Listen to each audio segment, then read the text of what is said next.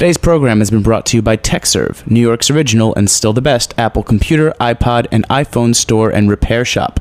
For more information, visit techserve.com. You're listening to Heritage Radio Network, broadcasting live from Bushwick, Brooklyn. If you like this program, visit heritageradionetwork.org for thousands more.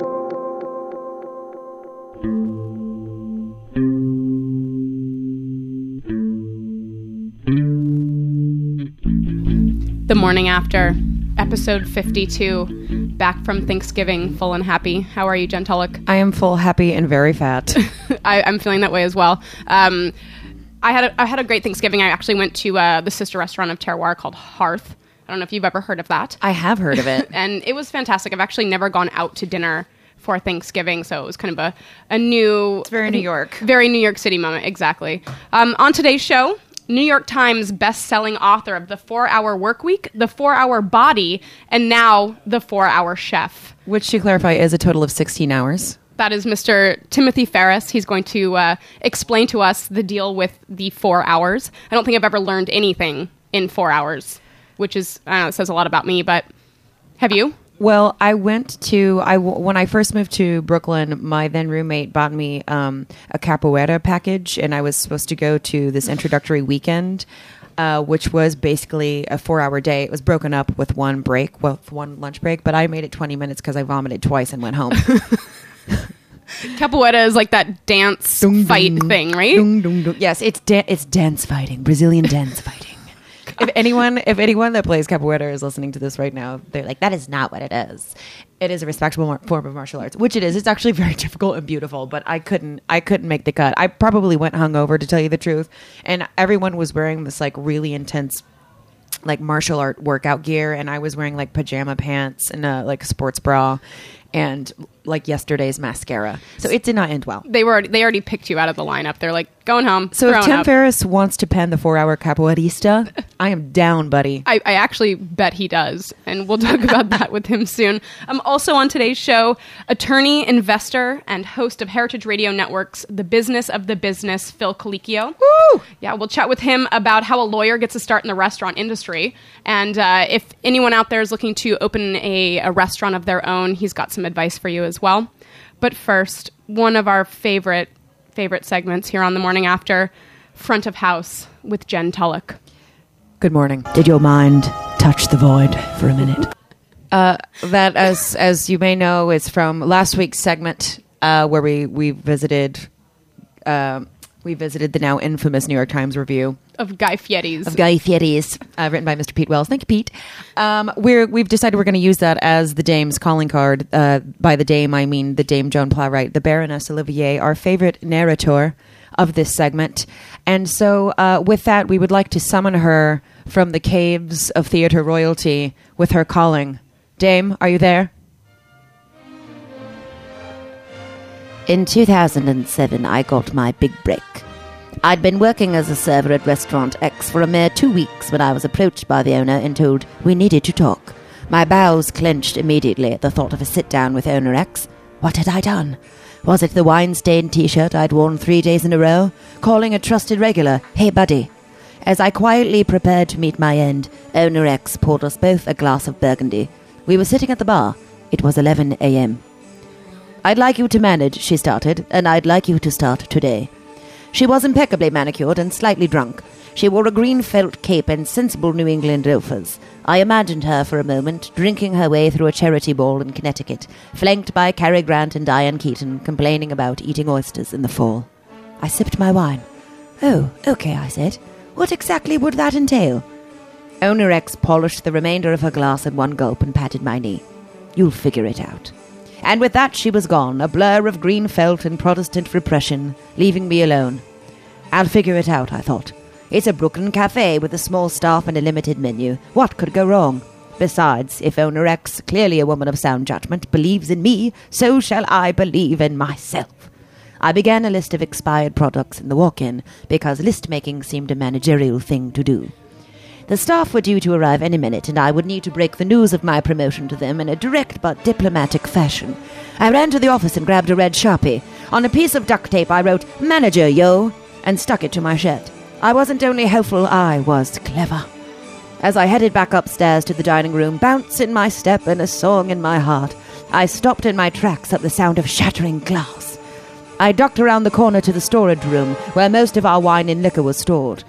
Standing among the wreckage of broken wine bottles was Tanisha, my head server. In her left hand, she held an economy-sized trash bag. In her right, a bottle of vodka. She froze. "Oh, hey, girl!" "Hello, Tanisha. Now may not be the time, but I should tell you I have been promoted." I pointed to my name tag. "Oh my God, congratulations!" she squealed, dropping the trash bag to pull me into a hug. Truth be told, she was my favorite, and her approval of my impending rise to success meant very much. "Pardon me, Tanisha, but I must ask, what are you doing with those bottles of liquor, by the way?" She rolled her eyes. Oh, don't worry about it. Congrats on the promotion and see you around. Oh, and I don't work here anymore.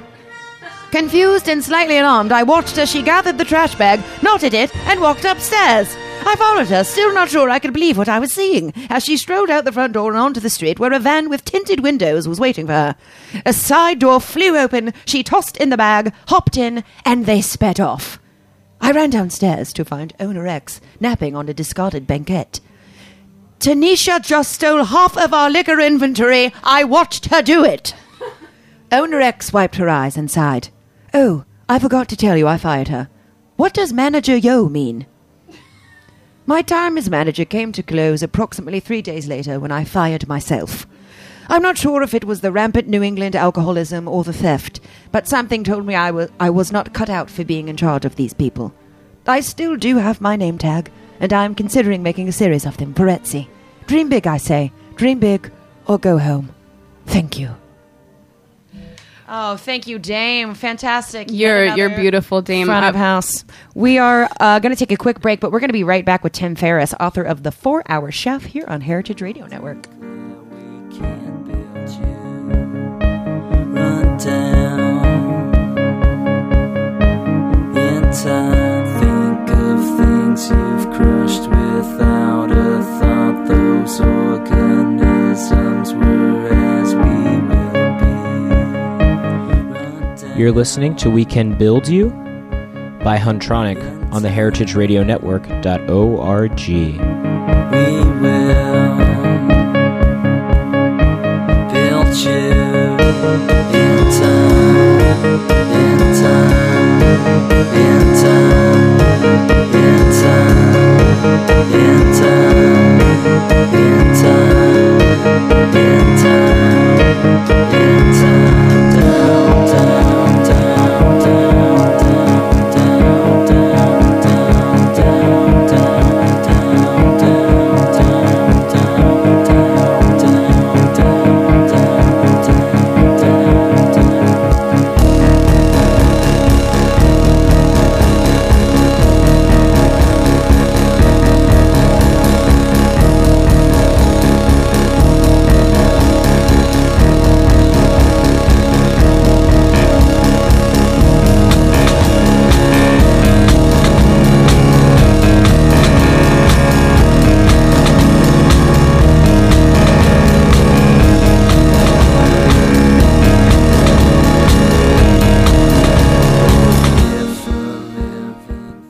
And we're back here on The Morning After.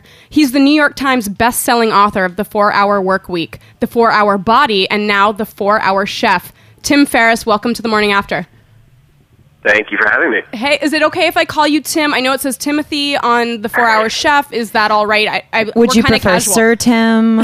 Tim is preferred. I put Timothy on there to sound very professional, but it's really only what I get called if my mom is really angry with me, so Tim is fine. Okay, I understand that because I'm a Jess or a Jessie, but it's Jessica if I was really bad. So I completely understand that. So I spent the last week actually with your book, and I really truly enjoyed it. And I've been carrying it around with me to work. I work in the restaurant industry, and all of my friends in the industry and colleagues have seen the title of it, and they're like, 4-Hour Chef. You're right.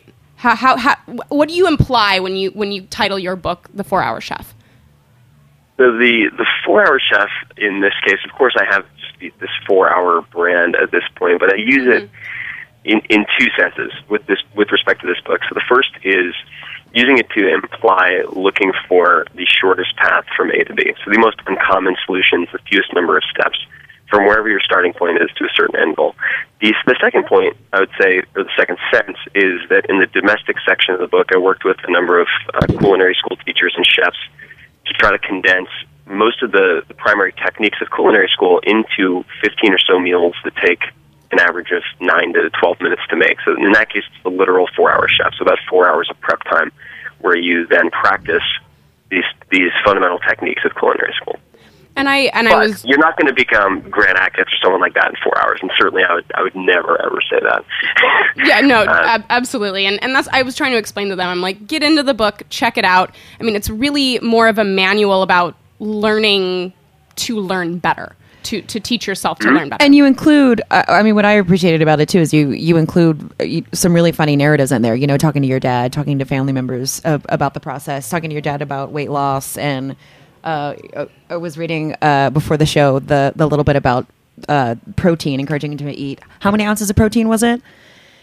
It's 30 grams of protein within 30 minutes of waking up. So 3 to 4 whole eggs, but protein shakes tend to be easier. Right. So what's cool is obviously there's the culinary scientific facts there, but you've housed it in a really funny sort of narrative and adage with a family member, which I think is great because it's quite a tome.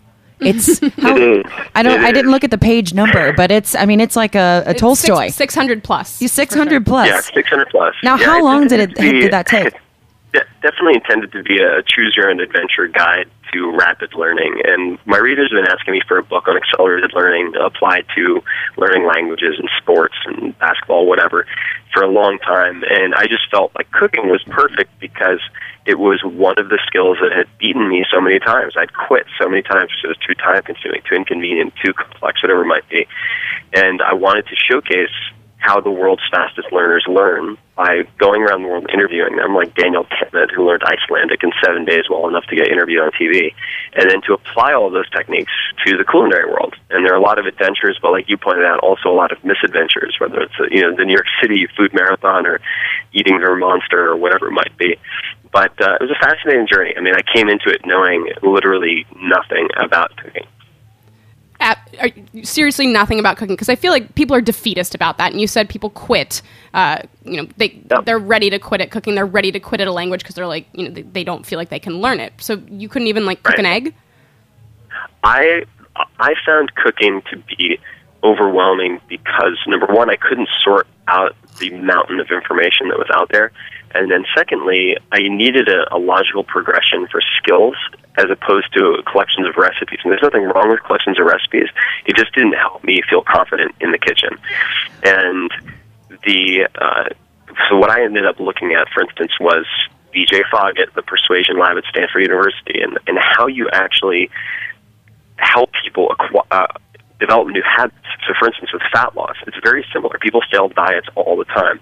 Why? Because they try to do too many things at once. They try to go to the gym 3 times a week, change all their meals, change all of this, that, and the other thing. And with cooking, it's the same thing. So rather than trying to learn how to grocery shop, prep, cook, and clean up at the same time, you order it so that you can tackle one of those at a time. And people end up being really successful. And you mentioned the 30 grams within 30 minutes of waking up. I mean, that's how my dad ended up losing 90 pounds of fat. More than 90 pounds of fat, was not changing his meals, not going to the gym, but starting off for the first month just having a protein shake in the morning. And he went from 5 pounds of average fat loss to 18.75 in the first month. And I think that it's important. I enjoy figuring out how to teach things using a path of least resistance. And I think that this is one of the first attempts, in English at least, to really look at cooking as a whole and attempt to do that, which proved tough. I mean, I tripped and fell a lot, but in the end, I'm really happy with how it turned out. I mean, obviously, this format is incredibly friendly and conducive to our generation of time efficiency and getting the biggest bang for your buck in the shortest amount of time. We're the generation of when I say our generation, I mean people just that are alive today, because this would appeal to anyone, honestly, because I was flipping through before the show and I said to Jesse, my dad would love this. I mean, I'm enjoying it. I can't wait to investigate it further, because I was like, my dad has a full-time job. He's also a gym buff. He loves to go to the gym and his philosophy on cooking has always been, well, either your mother will do it or I'll cook an egg and I'll grab something on the road. And it was always a time issue. It wasn't. He wouldn't admit to this. It was probably also a lack of skill issue. But I feel like this is such a. It has such a friendly and approachable appeal because it's a big book, but it's not a big cookbook that's going to talk in an overly cerebral language that you can't understand. It's so approachable. I think it's great. Did you follow a similar format? I haven't had a chance to look at the other books with the others that you've published. With the 4 Hour Body, I followed a similar format. I made it very much this choose your own adventure format, and I actually I use that example because one of the inventors of the Choose Your Own Adventure book series was my next door neighbor growing up. He used to test his books on me and my younger brother.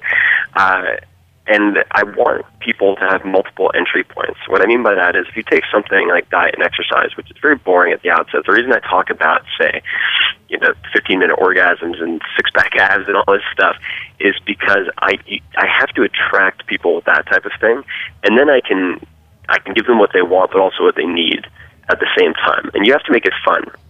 I think is one of the things I've realized, that if you want to impact millions of people, you have to make it entertaining. I mean, that's why there's Calvin and Hobbes in this book. There are guns, there are like supermodels, whatever it might be. So I want there to be at least one section of 10 pages that'll hook each person who picks that book up.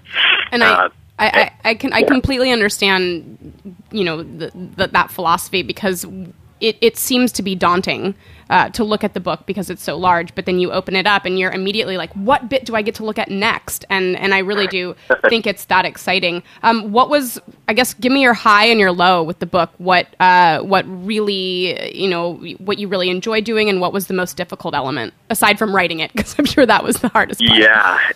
Let's see. The most exciting, most frustrating, it was, I think, writing a book, but also learning a new skill has its ups and downs, and being able to predict when you'll have those is really important. But with this book, in the beginning, I found knife skills very, very frustrating. Mm-hmm. I found using a knife properly to be extremely intimidating, extremely frustrating, and I've since figured it out, and I have an approach for teaching people how to do that, and it can be as simple as using a lettuce knife, which actually allows you to practice the proper hand positioning without using something that will cut you, which you can't do with a butter knife, for instance. And so there are ways of practicing that I've borrowed from other places like golf that work really well with knife skills, but that frustrated me a lot, and I think it's true for a lot of people.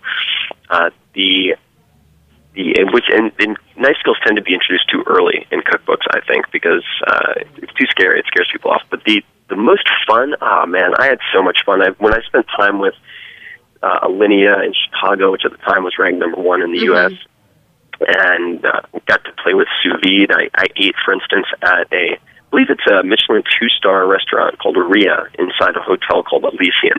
Mm-hmm. And I had this sea bass with watercress and Iberico ham and a few other things. And after my meal, I bought all the raw ingredients, went up to my hotel room, and used just basic sous vide in a Ziploc bag in my hotel bathroom. In your sink, right? I couldn't believe that. So I was actually talking to a colleague of mine, and we were like, he must have kept the water running the whole time. How did you execute that? Yeah, I had to keep the water running to maintain about between 123 and 125 degrees, which is perfect for cooking this fish. So it only took maybe 20 minutes to do that.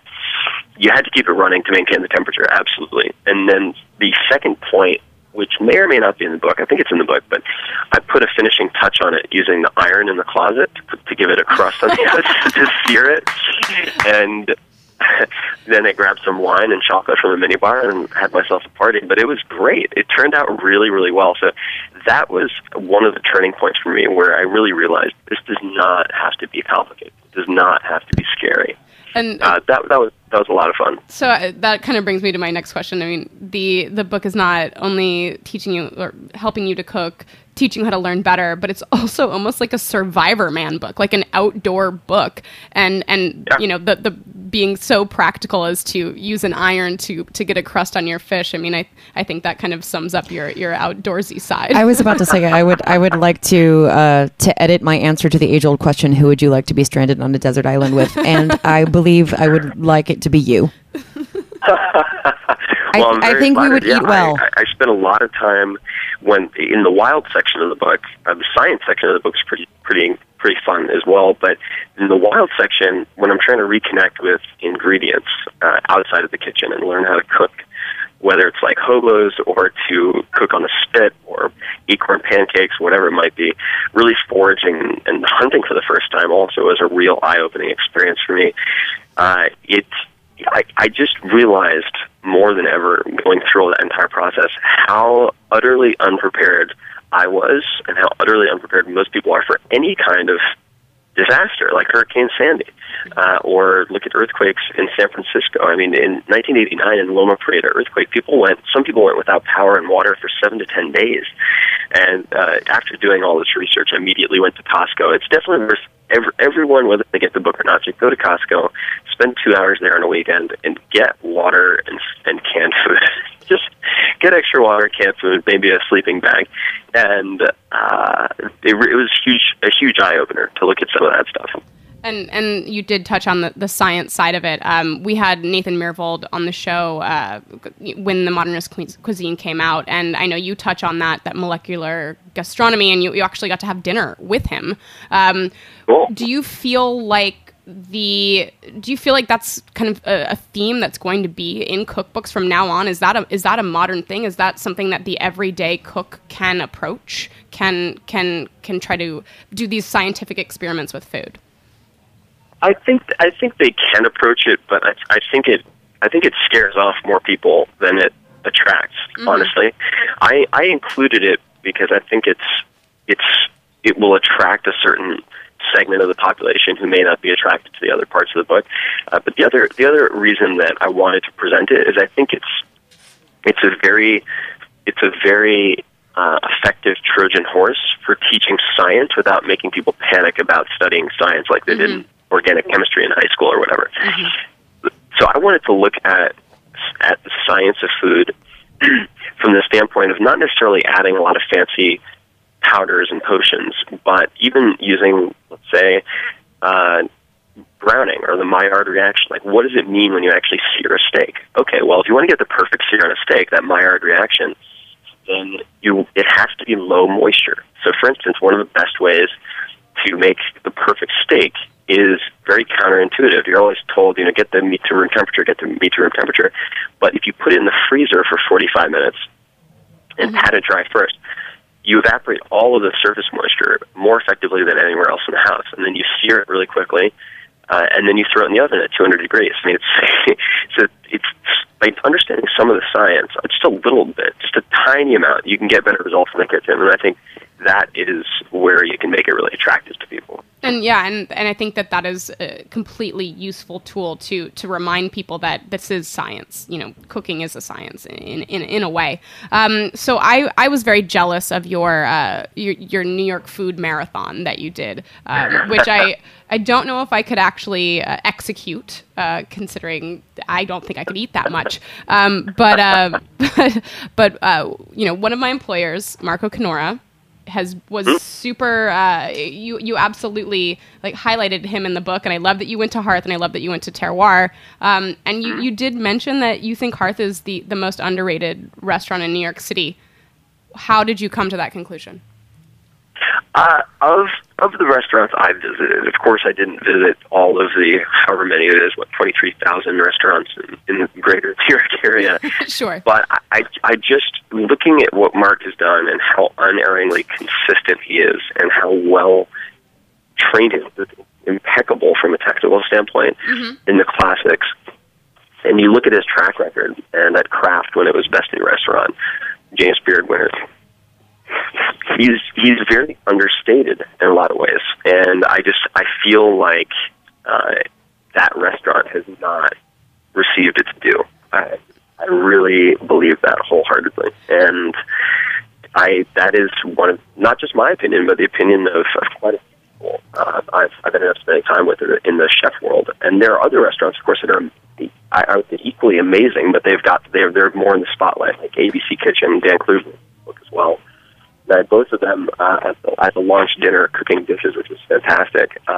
But I think Hearth is very underrated. I think it's super underrated. There's another example, in San Francisco, for instance, Saison, Saison, is one of the best restaurants. I've had, every meal I've had at Saison has been one of the best meals I've ever had. And I've taken the most cynical restaurateurs, people who have 15 restaurants, and walk in prepared to hate everything, come away putting on Twitter, like, just had one of the top 3 meals of my life at Saison SF. And I think that people can have that same experience at Hearth. So I'm just trying to give them a little bit more, to drive a little bit more attention to it, because I'm more of maybe a showman than Marco is. Well, I was going to say that one of my favorite things about Marco is that he's very humble. He's very simple. He's like, I'm a cook. I'm not an artist. This is my craft. And you know what? I know that you're maybe more showman, but I really did feel like you were pretty humble in your book, and I appreciate that, especially someone who works in the restaurant industry, who definitely struggles with the cooking side of things. And this was kind of the first thing I could approach that made sense to me, and that, wow, you're giving me tasks that make sense, and I feel like I can logically execute what you've asked. I really appreciate you coming on the show, Tim. Let us know where we can buy the book and where people can follow you. Yeah, you just made my day. So thank you very much. The book it's being, because it's the first big book out of Amazon Publishing, it's being boycotted by all the Barnes & Nobles around the country, so you're probably best off going to Amazon.com and getting the book. I think the Kindle edition, the print, I think, is worth it. It was made to be beautiful, 1,000+ photos and whatnot. But get the print. It feels good to hold this thing. Yeah, well, and you get the print. And you're doing I saw on your blog, you're doing a abandoned bookstores offer. You're kind of challenging fans of yours to sell your book, correct? Yeah, I've done some really fun stuff. If people want to see a bunch of behind-the-scenes content and a sample of the book and videos and whatnot as well, I'm doing a partnership with BitTorrent. So if you just search BitTorrent and Tim Ferriss, you'll find that. That's tons of free material. But people can find me at 4hourchef.com, just all spelled out, 4hourchef.com. And they can also find me on Twitter at tferriss, TFERRISS. Well, thank you so much, Tim, and enjoy the rest of your day. And anytime you're in New York City, come and visit me at Terroir. Yeah, I might take you guys on the food marathon. It's worth it. 26 iconic dishes in 26 locations in 24 hours. I think you can do it. It's got to happen. Yeah, no, absolutely. And yeah, if you're I'm going on a liquid diet right now to prepare. Sure. Yeah, come in studio. Absolutely. Thank you, Tim. All right. Tim Ferriss, thank you so much. Bye-bye. We'll be right back on The Morning After with Phil Colicchio.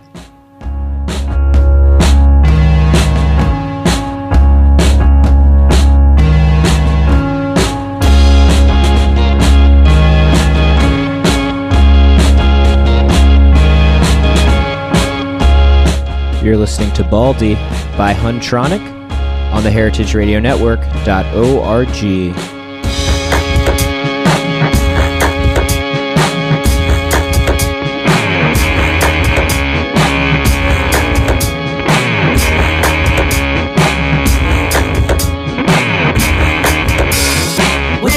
Wake up, Baldy.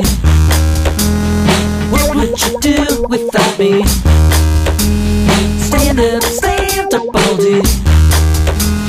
You'd be born without me. Get up, Baldy. Where would you be without me? Stand up, Baldy. You'd be born without me.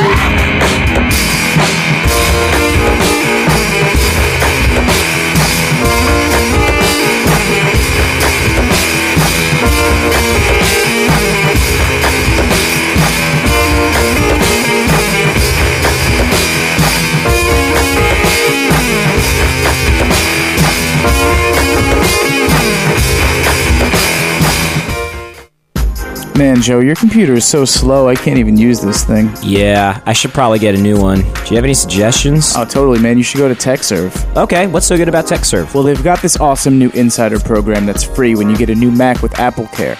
So you should buy your computer there because you get 50% off data transfer, free loaner computers, front-of-the-line repair privileges, an annual Mac tune-up service, backup consultation and setup, seminars, and much more. Okay, yeah, where's TechServe? It's at 119 West 23rd Street in New York City. They're New York's premier authorized Apple reseller and service provider, and you should totally check out techserve.com for more information. All right, that settles it. I'm headed to TechServe. This is The Morning After on heritageradionetwork.org. I'm Jesse Kiefer, in studio with Phil Colicchio. Welcome, Phil. Hi, Jess. How are you? Good to see you. He Thanks. is the host of The Business of the Business here on Heritage Radio Network. He's also an attorney, also an investor. He's a man about town. Wow. My daughter recently said that one of her friends calls me the most interesting man in the world. And I Like think, the Dos Equis guy. Yeah, Cool. except I think that's because she hangs around and I buy dinner. So I think that's why I got that. I would hang around with you too if I was her age. So Phil, you are an attorney, and we were just talking earlier about how you got yourself involved in the restaurant hospitality industry. Can you just kind of let us know Sure. how you got going? Well, like a lot of restaurateurs, the industry found me. I didn't find it. I never went looking to become a hospitality professional or an attorney representing rock star chefs or an attorney who worked with hotels and resorts. I never aspired to any of that. What kind of law were you thinking you were going to practice? Yeah, well, well, when I started, because I was a blue collar kid, I thought I was going to be a union lawyer and really help, the working guy. And when I got out of law school, I really found out that maybe the best way to help the working guy wasn't to be a union lawyer, but maybe it was to understand financial transactions and unwind bad things. So I got to work as a young lawyer doing what's now known as workouts, but I did them on larger leases and things like that. So I found that very interesting and very rewarding. That led me to a job with one of my clients who, now it's a dirty word, but back then they were doing great things for the country, and that was Freddie Mac. Oh, wow. Yeah, Freddie Mac. I worked for Freddie Mac in Washington for a few years, and I helped them with their apartment building portfolio, which had a lot of defaults back then. And interestingly enough, that's what actually tied me into the hospitality industry, because I spent a lot of time in New York, and in New York was this other guy who then had curly hair and blue eyes and was working in restaurants, my cousin Tom. And so the more I would come to New York, the more time I would spend at wherever Tom was working after I was finished working. And I learned a little bit about food and a little about wine that way. I was very naive, because when he would send plates up for tastings, I thought it was food that other people ordered and didn't want. I had no idea. That he was just actually trying to give you an incredible experience. Yeah, I had no idea. I was totally naive about it all. So and wine, if I would taste wine, it would because I always thought it was because someone sent it back. But it was the bartenders letting me taste different things. Is this the interaction that you've always had with Tom, where he's like, you feel like he's like just giving you whatever was left over or something? No, we had a real regular guy relationship. And I didn't know anything about fine dining. I didn't know that was the way it was done. I thought I was eating mistakes, but it turns out that I was getting my palate educated. That's great. And so we were talking earlier that when Tom was at Gramercy, that's kind of when you started to look at paperwork for him, or you started to kind of help him out in a legal way. Oh yeah, that's I helped him a couple of times before that. When his first executive chef job where he really got attention was at a restaurant that no longer exists called Mondrian. And the New York Times wrote him a 3-star review when he was still in his 20s, which was that's really what what catapulted Tom to to being really one of the best chefs in the world. And he's only improved since then. And forget all the other stuff. As a chef, he still walks very tall. But when Gramercy Tavern was really flourishing, and it was the Tom Colicchio and Danny Meyer show. But they began to have different visions, and it became unfortunately like a divorce.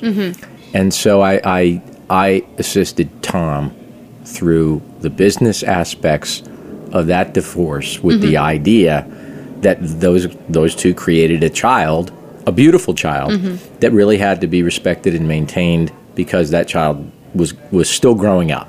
And that was Gramercy Tavern. I mean, and I think, I just had Kevin Mahan on, and I think it's like 18 years old or 19 years old. Yeah, I think Kevin's been there close to if not the beginning, I think he said close. 13 years. Yeah, so, I mean, that's a solid amount of time. So, so with this, helping through the divorce, was that really what kind of brought you into the hospitality restaurant kind of law scene? Exactly. The reason was because out of that, that painful transition came a couple of really amazing things. Craft restaurant came out of that. And 11 Madison Park restaurant came out of that. And your current position actually is sort of a grandchild of that. Yes.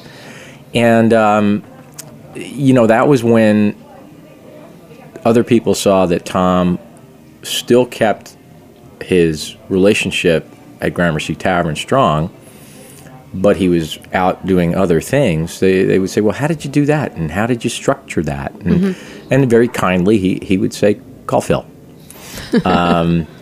And, Tom's business acumen has grown 1,000% since he started. And it's been great to see that growth, because now he's equally a businessman as he is a chef. But yeah, that's kind of what got me started. And I've represented a lot of big names. Some of whom who've gone on to great things, others who have just gone on. And I moved a little bit from that into not just representing individual chefs, but then representing restaurant groups and investors in structuring their investments within restaurants. And then hotels who needed to contract with chefs and restaurateurs to bring in third-party food and beverage expertise. And then developments, and then resorts.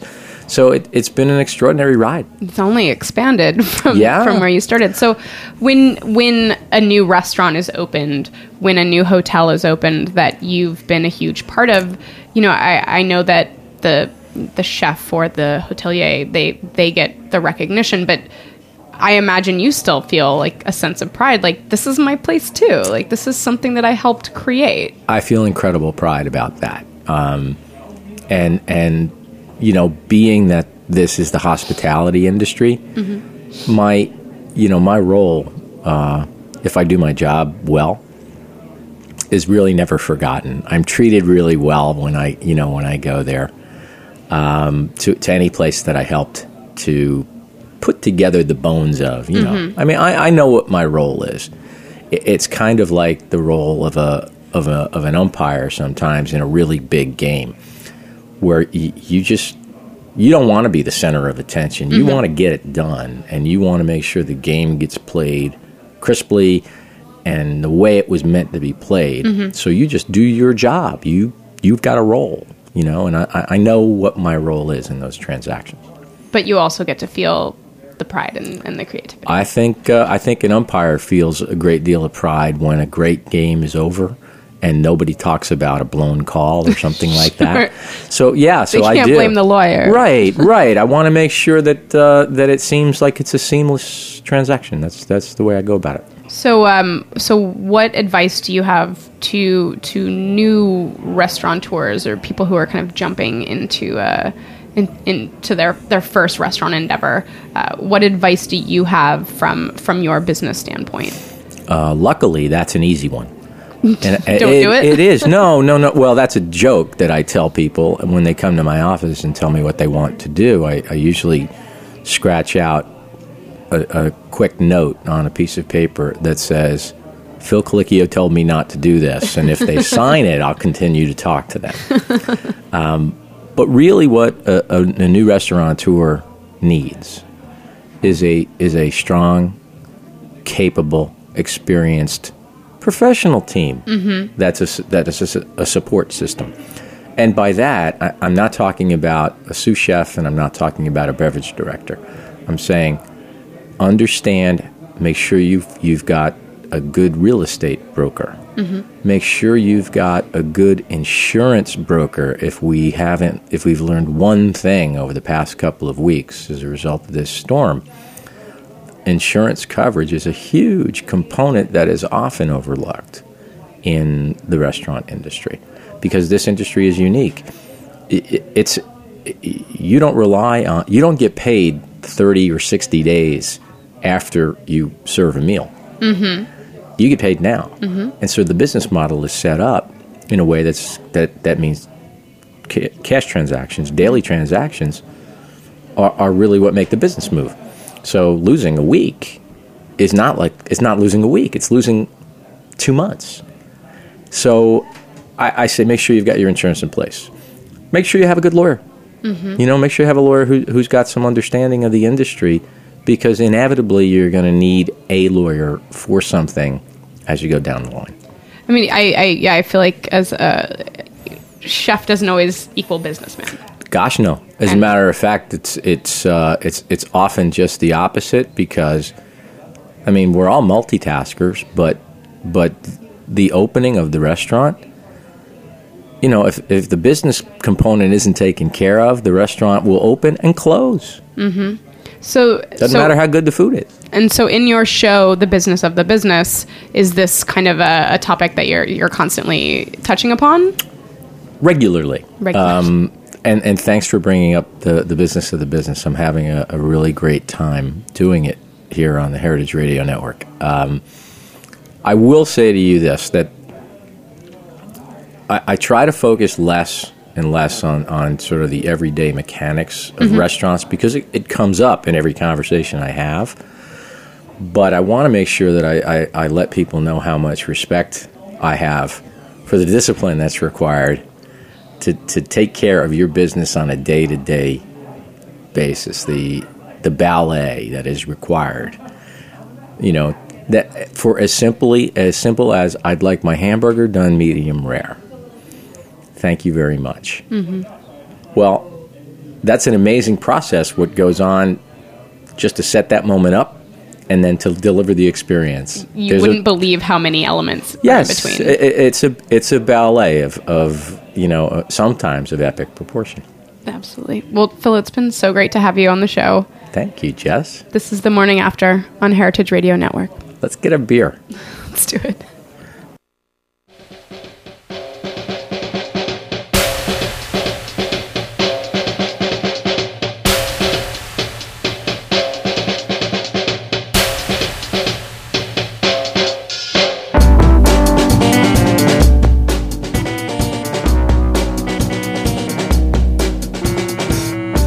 You're listening to Paradigm Shift by Huntronic on the Heritage Radio Network.org.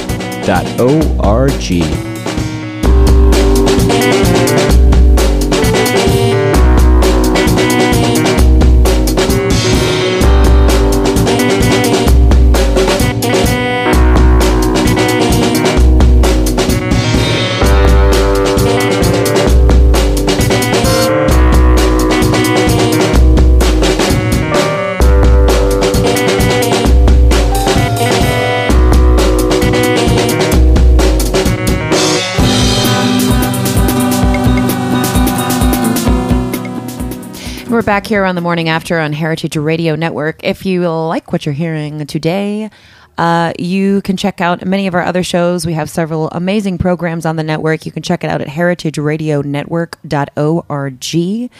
If you're interested further, you can also become a member, which we highly encourage because it's a sexy little benefits package.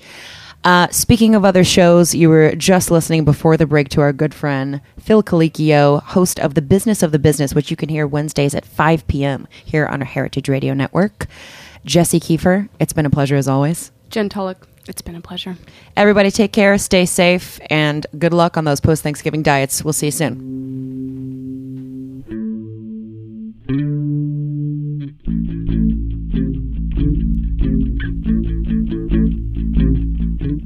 Thanks for listening to this program on heritageradionetwork.org.